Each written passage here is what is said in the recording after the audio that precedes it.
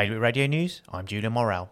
Jersey's most expensive ever building project has moved a significant step closer, with States members narrowly approving the new hospital's £800 million price tag and agreeing to borrow £750 million to pay for it.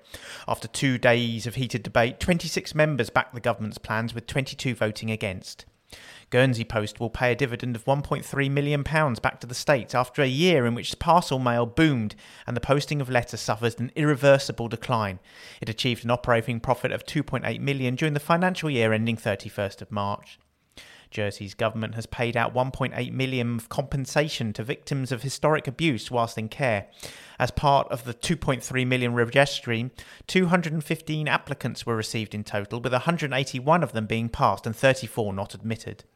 A herd of cows will start grazing on the Ecart headland in Guernsey for the first time in almost 100 years from today. The state-owned field has been undergoing habitat restoration since 2017 as part of a project to encourage a wide range of plants, insects and birds. More on all these stories at bailiwickexpress.com. Today's weather, mostly cloudy with some drizzle, but much brighter spells developing in the afternoon. A top temperature of 19 degrees. Bailiwick Radio News.